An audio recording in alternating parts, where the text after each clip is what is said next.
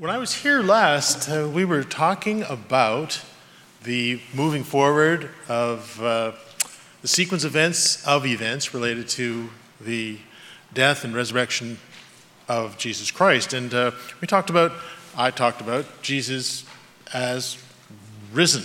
We went through his death, Passover. We spoke of him rising again during the days of unleavened bread. And today I would like to follow up on that somewhat by taking a look at Jesus Christ and what he's doing now as a risen Lord and Savior.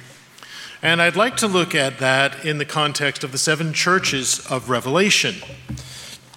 The seven churches of Revelation. So Revelation chapters 2 and 3 contain messages that are written for and then sent to the seven churches, which are Ephesus, Smyrna, Pergamos, Thyatira, Sardis, Philadelphia, and Laodicea. Now, each of these congregations receives its own short, personalized message from the head of the church, the resurrected Jesus Christ. Each message follows a pattern. It notes their accomplishments, good stuff they've done. It notes the faults and shortcomings, their trials. And they're also reminded of the glorious outcome for those who overcome and persevere. And at the start of each message, he mentions one or two things about himself, which relate to his role as the head of the church. And this serves to remind them and remind us that what the messenger brings to them is actually from him. Now, most of the attributes of Christ are mentioned in Revelation chapter 1, verses 10 through 20, which comes before any of the letters begin. I'm just going to read that to you because in this introduction, if you will, some of these attributes are elaborated on in a way that we'll refer back to. So Revelation chapter 1, verses 10 through 20 tell us this. This is John writing here, and he says, "On the Lord's day I was in the Spirit, and I heard behind me a loud voice like a trumpet, which said, 'Write on a scroll what you see, and send it to the seven churches, to Ephesus, Smyrna, Pergamum, Thyatira, Sardis, and Philadelphia, and Laodicea.' And I turned around to see the voice that was speaking to me. And when I turned, I saw 7 golden lampstands, and among the lampstands was someone like a son of man, dressed in a robe reaching down to his feet with a golden sash around his chest, and the hair on his head was white like wool, as white as snow, and his eyes were like blazing fire, his feet like bronze glowing in a furnace, and his voice was like the sound of rushing waters. In his right hand he held the 7 stars, and coming out of his mouth was a sharp double-edged sword. His face was like the sun shining in all its brilliance. And when I saw him, I fell down at his feet as though dead. And then he placed his right hand on me and said, 'Do not be afraid. I am the first and the last. I am the living one. I was dead, and now look, I am alive forever and ever. And I hold the keys of death and Hades.'"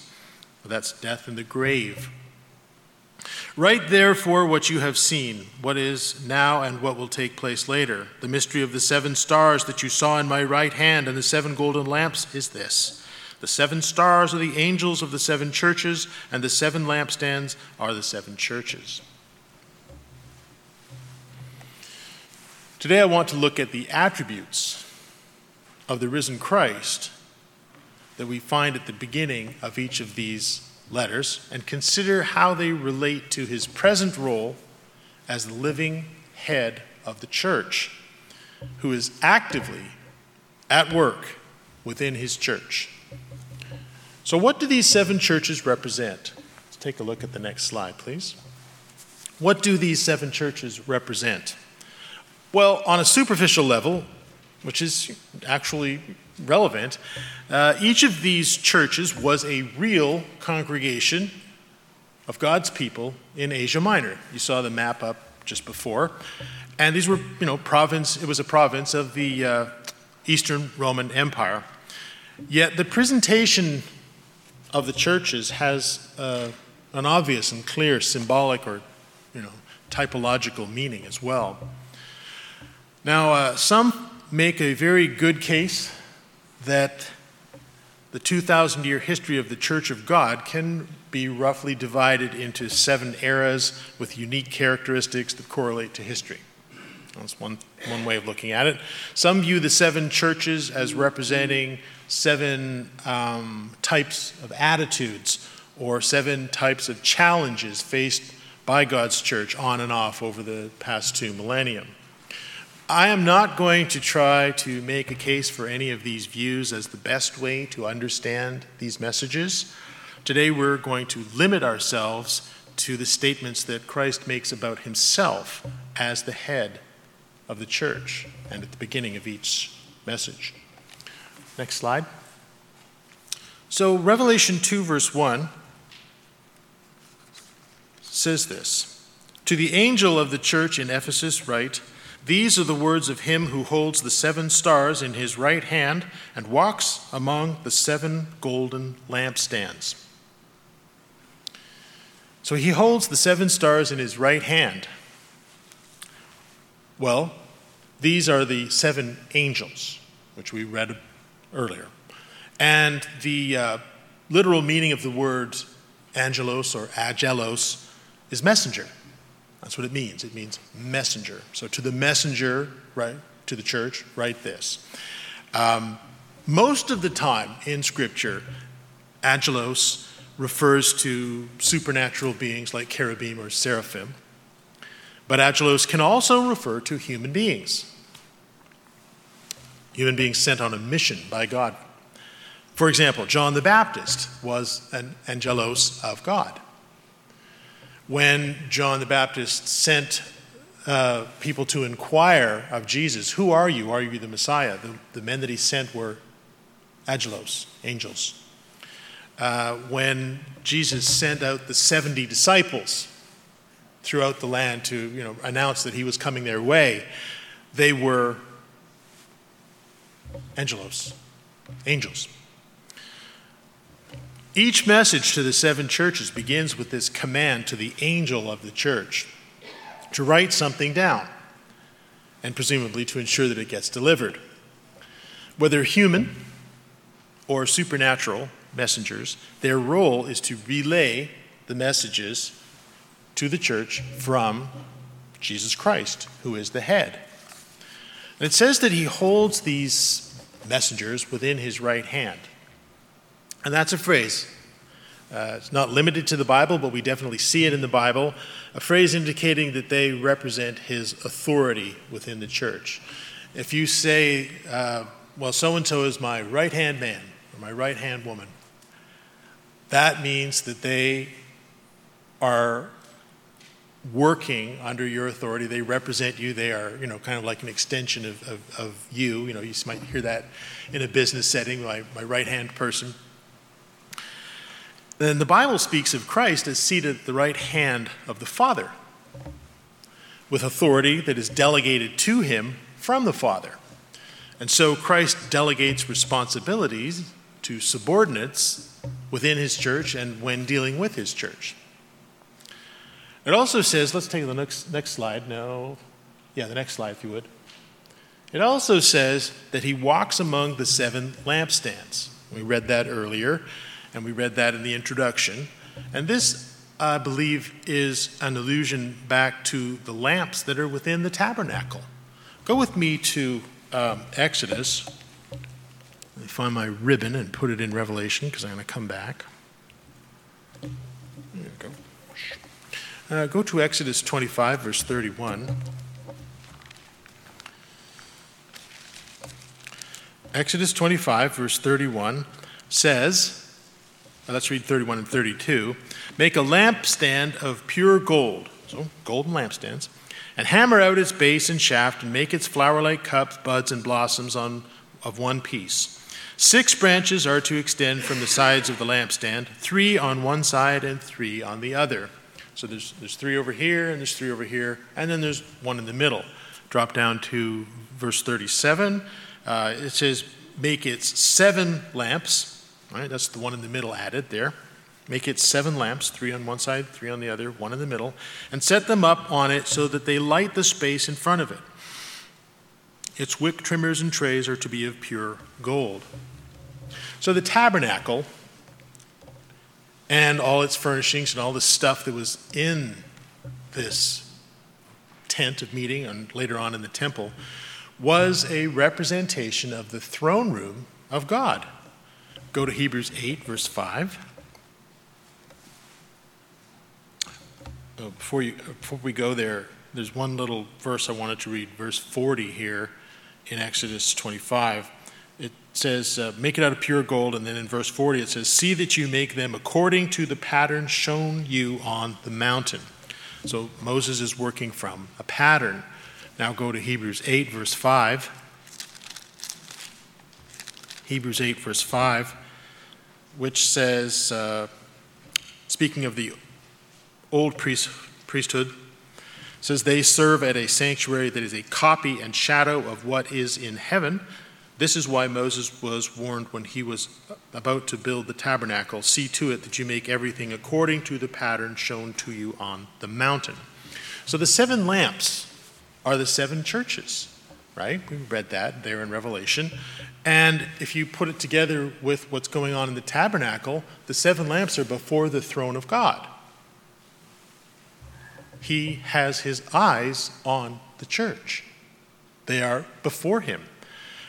Now, the 7 lamps in Revelation are a little different, a little unique. They're separate. They're mentioned as 7 lamps, whereas in the old tabernacle setup, it was all one lamp with 7 arms on it.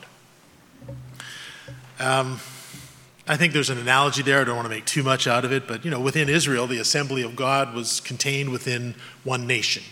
One nation, one lampstand, right? 7 lamps on it. The New Testament Church of God is composed of many nations and many peoples, made up and brought together by his Holy Spirit. And Christ, he's the high priest. He is the high priest, and we've gone through that at various times in the past. I think we even mentioned it in the past month or so.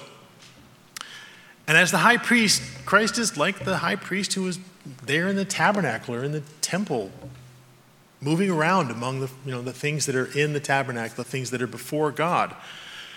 And he is walking among the lamps like the high priest who ministered before God in the tabernacle and later in the temple. And when we think of Christ, I think it is very important that he is not thought of as a dead Savior, hanging on a cross or a stake or stauros. He's not to be remembered as a dead Savior. He should be thought of as raised from the dead and actively at work as our high priest, actively at work within the church and for the sake of the church. Not dead, not in the rearview mirror, but something that's happening right now because he is alive. Now, yes, the atonement for sin was made, and that is something that is in the past. It was done once for all. But the work of preparing a people continues, and it goes on, and it's active now. We're in Hebrews. Go to chapter 2, verse 17. It says, for this reason, he, that being Jesus Christ, had to be made like them, fully human in every way, in order that he might become a merciful and faithful high priest in service to God, and that he might make atonement for the sins of the people. Because he himself suffered when he was tempted, he is able to help those who are being tempted. Notice that, he's actively at work. He's not a memory. Go to chapter 4 of Hebrews, verse 15.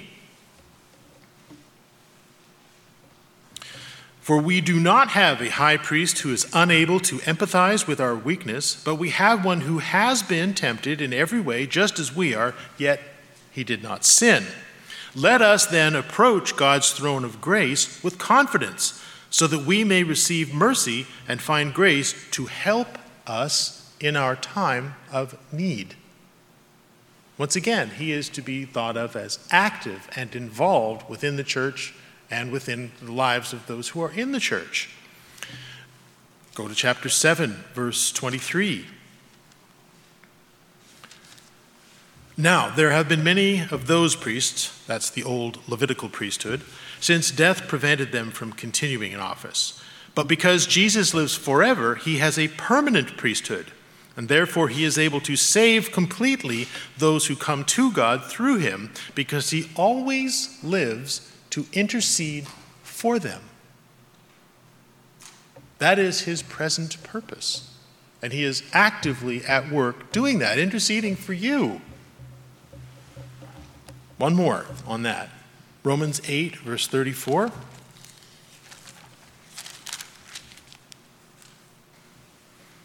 Who then is the one who condemns? Who condemns the church? No one. Christ Jesus, who died, and more than that, who was raised to life, is at the right hand of God and is also interceding for us. He is active, he is alive, and he is at work on your behalf. And when you get in trouble, he is there for you. 1 John 2, verse 1. We've hit this a few times in the past year. 1 John 2, verse 1. Because stuff happens, life goes on, overcoming sin continues. And John's talking about ongoing sin and how we deal with it. And in 1 John 2, verse 1, he says this, "My dear children," so to the church, "I write this to you so that you will not sin. But if anyone does sin, we have an advocate with the Father, Jesus Christ, the righteous one. And he is the atoning sacrifice for sin, and not only for yours, but for the sins of the whole world."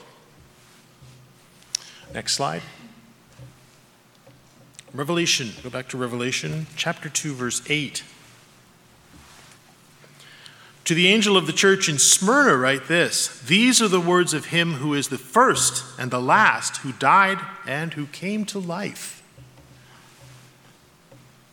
In Revelation chapter 1, I mentioned earlier that we kind of go through all these attributes. And if you look at verse 8, you'll see that this concept is dealt with as well, where it says, "I am the Alpha and the Omega, says the Lord God, who is, who was, and who is to come, the Almighty." And I liked that phrasing there because in my way of reading it, it tells me that the head of the church is beyond time. He is beyond time. For us, you and me, the future is unknown. You don't know what the future holds. And you're actually warned in Scripture not to think you do. You don't know what the future holds. And for us, the past is largely forgotten. It's hard to remember stuff that happened 20 years ago. It's a good thing for pictures. Other than that, I would have forgotten a lot more. And even the present is murky and hard to fully understand what's really going on. But the living Christ can see the past, knows the future, which allows him to completely understand the present moment, which helps him as he intercedes for us. Go to Isaiah 41, verse 4. It has always been thus. Isaiah 41, verse 4, speaking of himself, he says, "Who has done this and carried it through?" Who can do things and make them happen? Who can say something's going to happen and then make it happen? Who calls forth the generations from the beginning? I, the Lord, the first of them and the last. I am he. Who can say something's going to happen and then make it happen? Romans 8, verse 27.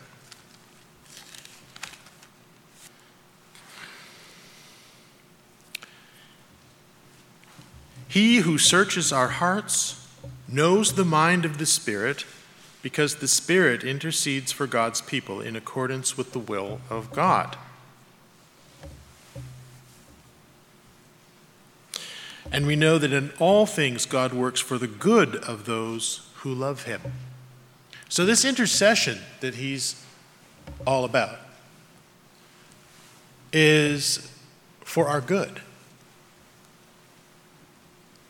And it also serves to give meaning and purpose to suffering when bad things happen in our lives.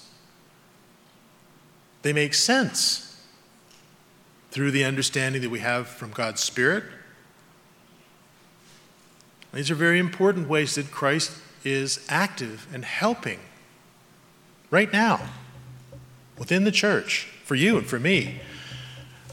Go to Genesis 50, verse 20. This is Joseph, and I'm going to hope and assume that you know the story of Joseph, who went through a lot of bad stuff. Terrible things happened, and then it all turned out right in the end, right? Like a fairy tale. Well, at the end of his life, the tables had turned, and, things looked very different. He says this about his own life. Verse 20. Saying to his brothers, the ones who'd sold him into slavery, and so he, went through all this terrible stuff. He says, "You intended to harm me. Now, you did this out of bad motives, but God intended it for good, to accomplish what is now being done, the saving of many lives." Joseph, he could see this in hindsight. He could see that, this was for a purpose. God knew it all along and was working towards that end. It says also in Revelation 2, verse 8, that he died and he came to life again. And that's something that we've talked about quite a bit over the past few weeks. He came in the flesh, he died in the flesh and was raised to life. And he did this to show what is possible for human beings, for you, for me. And therefore we can have confidence and should have confidence in God's desire and power to raise us from the dead. As it says, to free those whom all their lives were held in slavery to their fear of death. When you read the message to the church there in Smyrna, you can't help but notice that they were suffering. They were facing persecution unto death. And the attributes of Christ that are mentioned at the head of this letter give them meaning and purpose to the suffering that they're going through, and encouragement to perseverance. He's the first and the last and raised from the dead. Let's go to the next slide. Revelation 2, verse 12 says, "To the angel of the church in Pergamum, write this. These are the words of him who has the sharp, double-edged sword." Now, this sharp, two-edged sword is the Bible. So be careful, don't cut yourself. You've got one right in front of you. It's the Bible. And as the head of the church, he has given us the written word, which is an objective guide for governance and spiritual growth. And I say objective guide because it's not the product of our own wishes, our own imagination. It's real, and it's the same for every man, woman, and child alive. The truth is the truth. And you have it. And Christ works within his church through his word. Notice if you go through the letter to the church there in Pergamos, their struggle, what they were working on, what they were trying to overcome, was false teaching. That was their big trial, false teaching. And the doctrinal problems it doesn't really give you a laundry list, but it says that it was the doctrine of Balaam or the Nicolaitans, two different kinds of false teaching. They're different, but they both lead to the same conclusion, which is disobedience to God. One of the chief functions of the Bible is to motivate and to direct us into obedience. And that's how we deal with false teaching. Hebrews 4, verse 11. You might have heard messages about what is the doctrine of Balaam, what are the doctrines of the Nicolaitans, and there's a fair bit of guesswork involved in that, good guesswork, but the outcome is the same. They both lead to disobedience. Whether it's asceticism or whether it's, Gnosticism, they lead to the same place. Hebrews 4, verse 11 through 13 says this. Notice this is before what we read earlier about Jesus, the great high priest. It says, if you go back to verse 11 here, it's talking about Israel's disobedience towards God and unwillingness to keep the Sabbath day. It says, therefore, let us make every effort to enter that rest so that no one will perish by following their example of disobedience. For the word of God is active and alive and sharper than any double-edged sword, and it penetrates even to dividing soul and spirit, joints and marrow, and it judges the thoughts and attitudes of the heart. And nothing in all creation is hidden from God's sight. Everything is uncovered and laid bare before the eyes of him to whom we must give account. Next slide. When the Bible speaks, and it speaks a lot about God's grace and God's patience, and they're good things, and you and I are alive and have hope because of them. But when the Bible speaks of grace, the grace of God and the patience of God, it's not so that we feel better about ourselves. That's not its purpose. That's not its goal. It may, you may feel better about yourself, but that's not its purpose. It's so that you and I have time and opportunity to repent. That's why God is patient. That's why God is gracious, so that you might repent. And the sharp two-edged sword is shared with you, and you have one there in your lap, so that you might judge yourself now and overcome, so that you need not be judged later by Christ and punished. And if we don't do it, we don't actively judge ourselves using the sharp two-edged sword, he will. If you're in Revelation 2, read verse 16, he says, repent therefore, otherwise I will come to you and will fight against them with the sword of my mouth. If you don't do it, I will. And that's not a good equation. I think throughout God's word he says, better that you take care of it now, but if you won't, I will. And, when you get it back into the book of Hebrews, it says it's a fearsome thing to fall into the hands of the living God. But he gives you the opportunity to judge yourself now. Next slide. And that sword, the double-edged sword, if you go to the end time scenarios of like 2 Thessalonians or Revelation 19, that's the same sword that he uses to judge the nations when he returns. But you have it now to judge yourself. It says in Revelation 2, verse 18, that he has eyes like fire and feet like brass. Where are we? Yeah. To the angel of the church in Thyatira write, these are the words of the Son of God, whose eyes are like blazing fire and whose feet are like burnished bronze. Now, when we read this letter, if you take the time to read it on your own, notice that the Thyatiran church is warned about judgment, punishment, right? Punishment of death or reward for acts. That's part of the letter to this church. Let's take a look at the next slide. Now, Jesus is alive. He is our high priest, and he is active and engaged in interceding for us. When he has special insight into the human condition.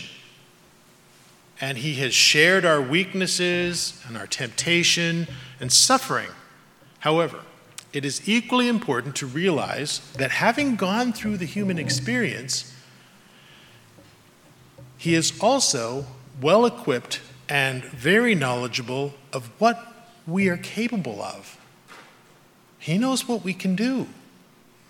Not only in all the weaknesses and downside of being in the flesh, he knows what we're capable of, specifically in regard to overcoming and enduring and repenting. He knows what we're capable of. If you're in Revelation still, go to chapter 2, verse 23.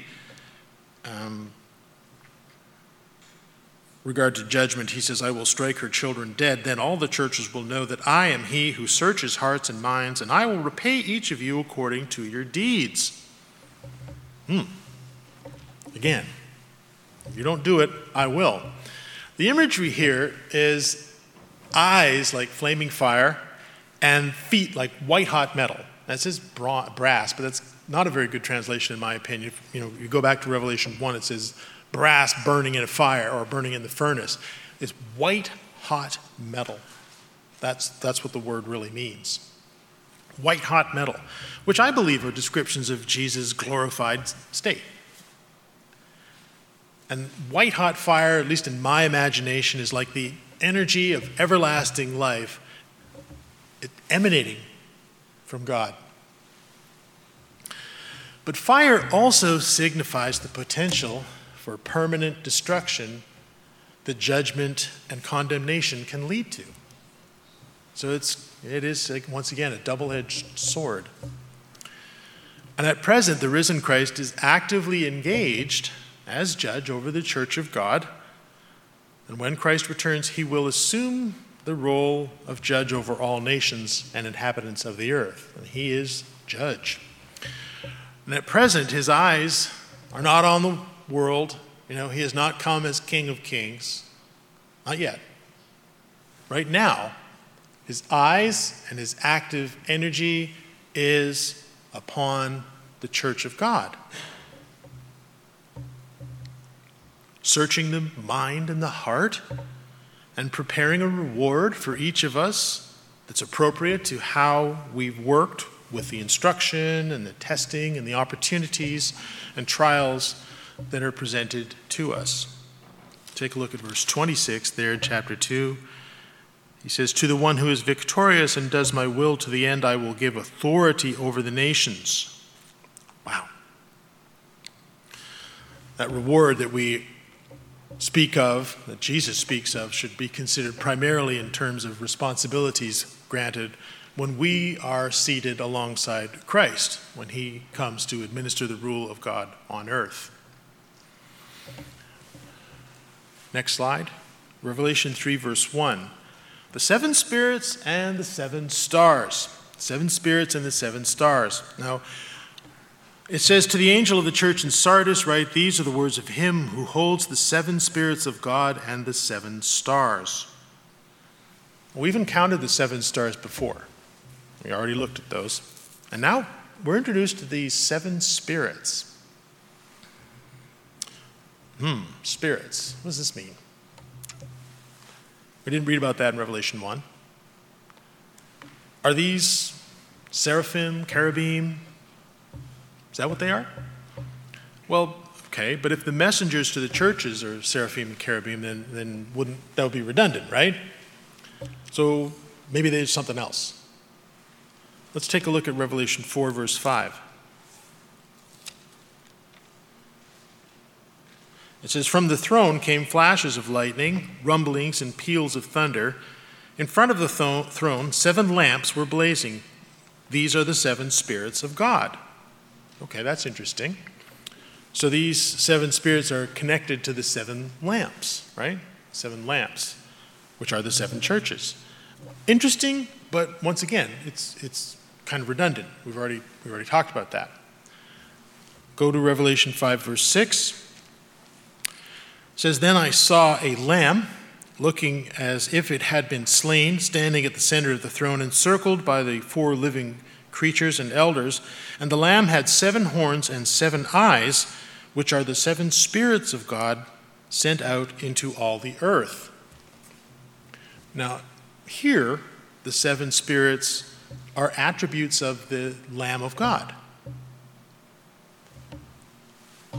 Also spoken of as 7 eyes that go forth into the earth and report back to God. That's usually what the function of these eyes is. So I put it to you, next slide, that this is a process of information, right?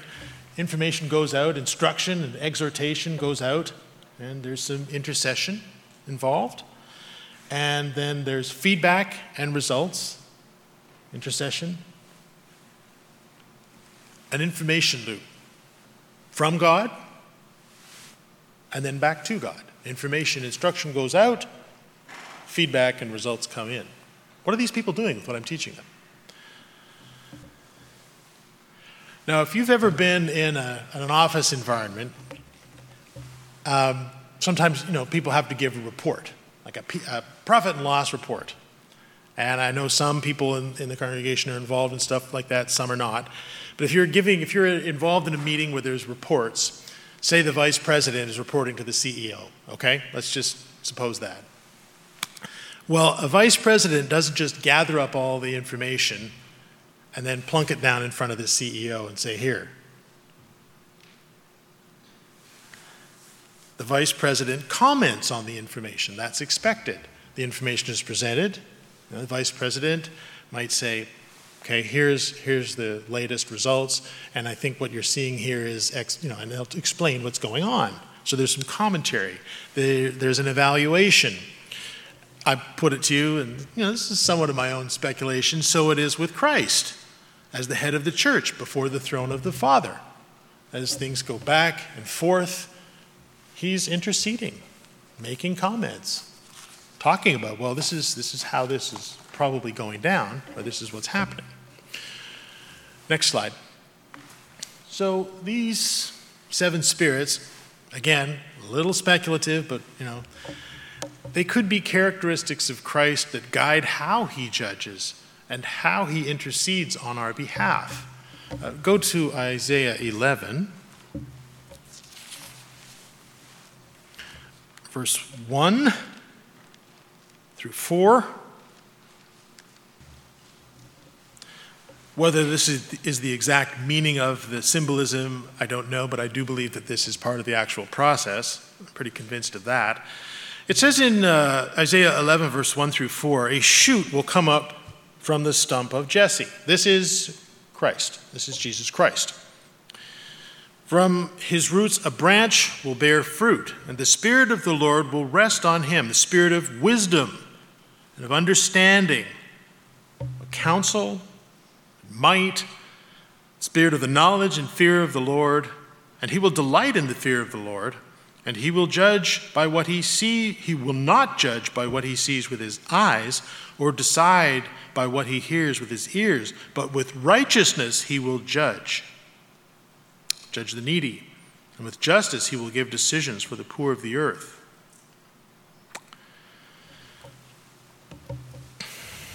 So whether we're being instructed or corrected, it is regulated by the righteous character of Christ.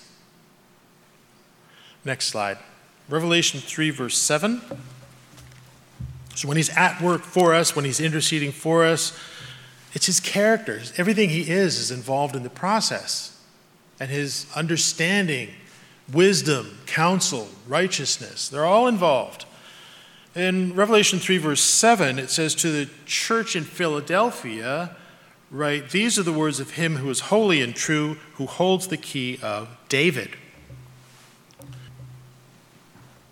That Jesus Christ is holy and true, I think, are self-evident statements. But the reference to the key of David is kind of a riddle, a bit of a riddle to be solved.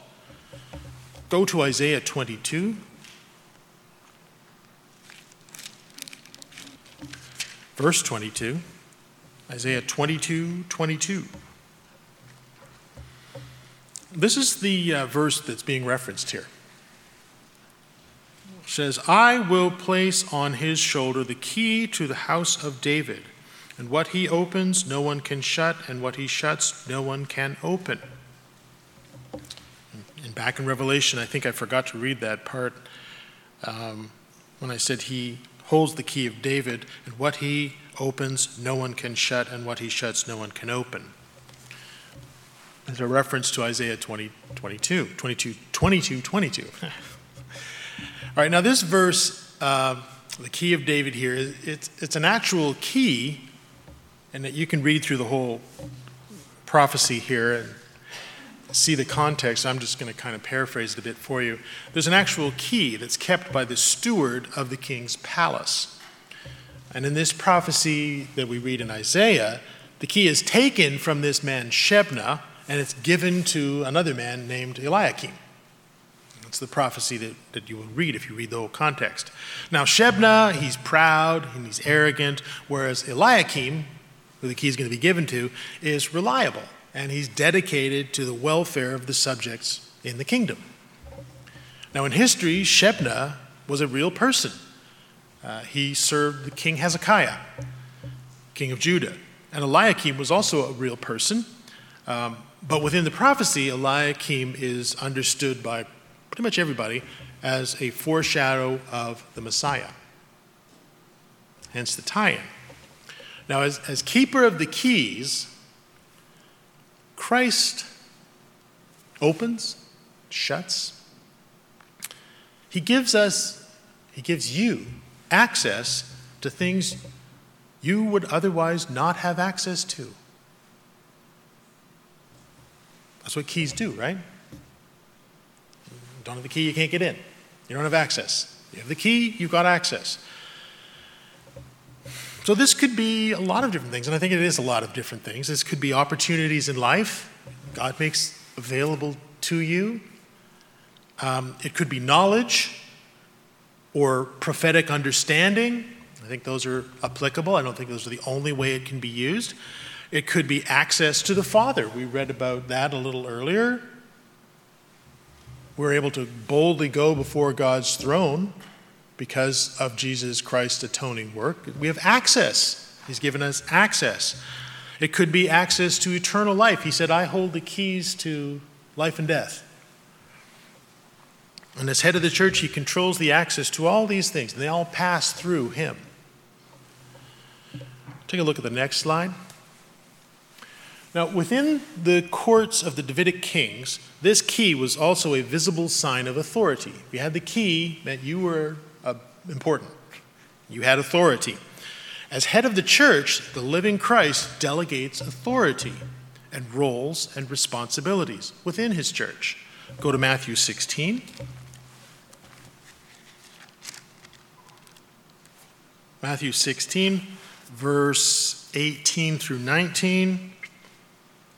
Speaking here to the disciples, and in particular Peter, he says, I tell you that you are Peter, and on this rock I will build my church, and the gates of the grave will not overcome it.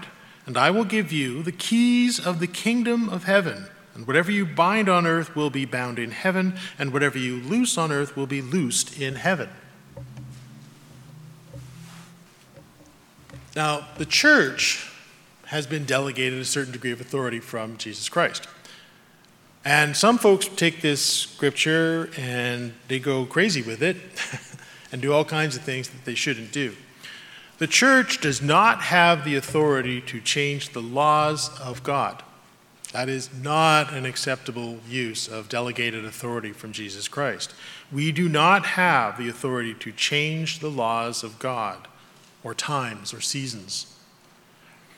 But we do have some authority to determine what I would call administrative matters, interpreting God's law in different settings. For example, tithing. How do you tithe in a modern currency society? The church will talk about that and make administrative decisions on stuff like that. How are we going to keep the festivals? Where are we going to go? What are we going to do? These are administrative decisions that the church makes. But the primary application of this authority, which is delegated, is forgiveness and judging disputes between members. That's the primary application of it. There are other administrative things I could mention, but let's take a look at Matthew 18, verse 18. And you can, if you look at the larger section here, it's talking about how do you deal with disputes? How do you deal with disputes? And, go to the person personally, but if it doesn't work out, get the church involved, and there has to be some kind of a ruling. And, if they refuse, tell it to the church, and if they refuse to listen even to the church, then you got to deal with them. Verse 18, truly I tell you, whatever you bind on earth will be bound in heaven, and whatever you loose on earth will be loosed in heaven. So that key phrase about how you deal with this delegated authority, I think, is primarily focused on forgiveness and judging disputes between members. Next slide. Revelation 3, verse 14. It says, to the angel of the church in Laodicea, write this: these are the words of the Amen, the faithful and true witness, and the ruler of God's creation. As head of the church, you can trust Christ in all things. You can trust him. Hopefully, the attributes that we've already gone through shore up this assertion that I'm making. You can trust him in all things. He is faithful. He's faithful to you. He's faithful to God's word. He's trustworthy. You can trust him. He's true. He's the true witness. What he has told you is true. And the promises that you have heard from him through his church, promises that you hold on to, are true. They are a sure thing. You can count on them. He's the true witness. And the all-powerful God of creation will not be diverted from his goal. You can trust him. He will not look the other way and let you wander off in the shopping mall. His goal is to bring many brothers and sisters into their full inheritance in the family of God. Go to Philippians 1, verse 6. Hold on to this. Be confident of this, that he who began a good work in you will carry it on to completion until the day of Christ Jesus, the day of resurrection. God is not starting a project and then going to let it fall. He will not let you fall. You can trust him. It also says he's the Amen, right? The Amen. Now, Amen is, we're all very familiar with it. We say it every time. Probably most of us say it every day. And we say it here at services. It's a way that we, as individuals, express the sentiment, let it be so. That's the literal meaning of the word. Let it be so. And we do this at the end of a prayer. Amen is also used by Jesus as the preface to a teaching. So when you read, truly, truly, I say to you, what he's saying is, amen, amen, I say to you.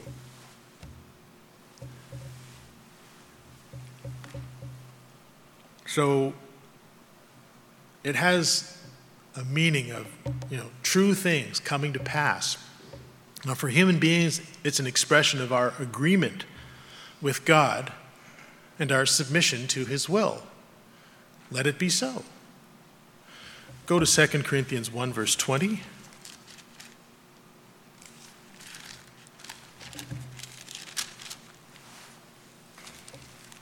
Talking about the truth and the promises and the hope. It says, for no matter how many promises God has made, they are yes in Christ. And so through him, the Amen is spoken by us to the glory of God. He is the Amen. He brings it to pass. If you read through the letter to the Laodicean church, their problem is that they're losing their way. They're losing their way. They're becoming overcome by the cares of the world, stuff like that. Now, Christ could just say, well, you know what? They made their choice. They made their bet. I'm going to let them lie in it. He could let them just drift off into oblivion, and really, focus his attention on the people who are with the program, people who are staying in the zone, right? I'm just going to focus on these people. Let the other one, right?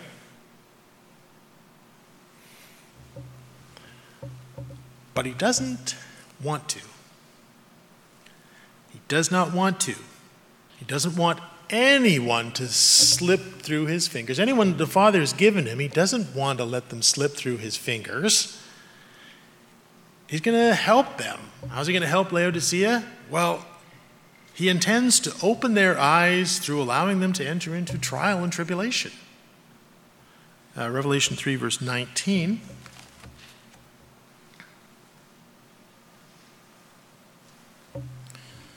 To those whom I love, I rebuke and discipline.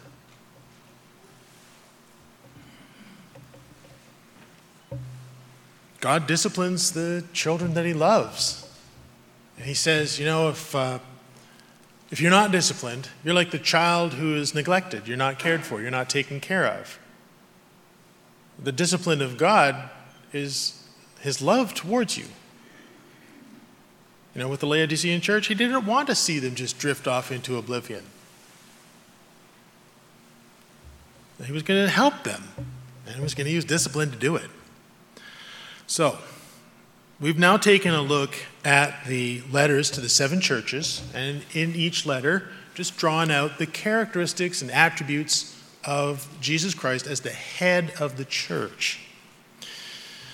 And I think it's always important for us to remember that Christ is alive, he has risen, and he is actively at work, presently at work within the church.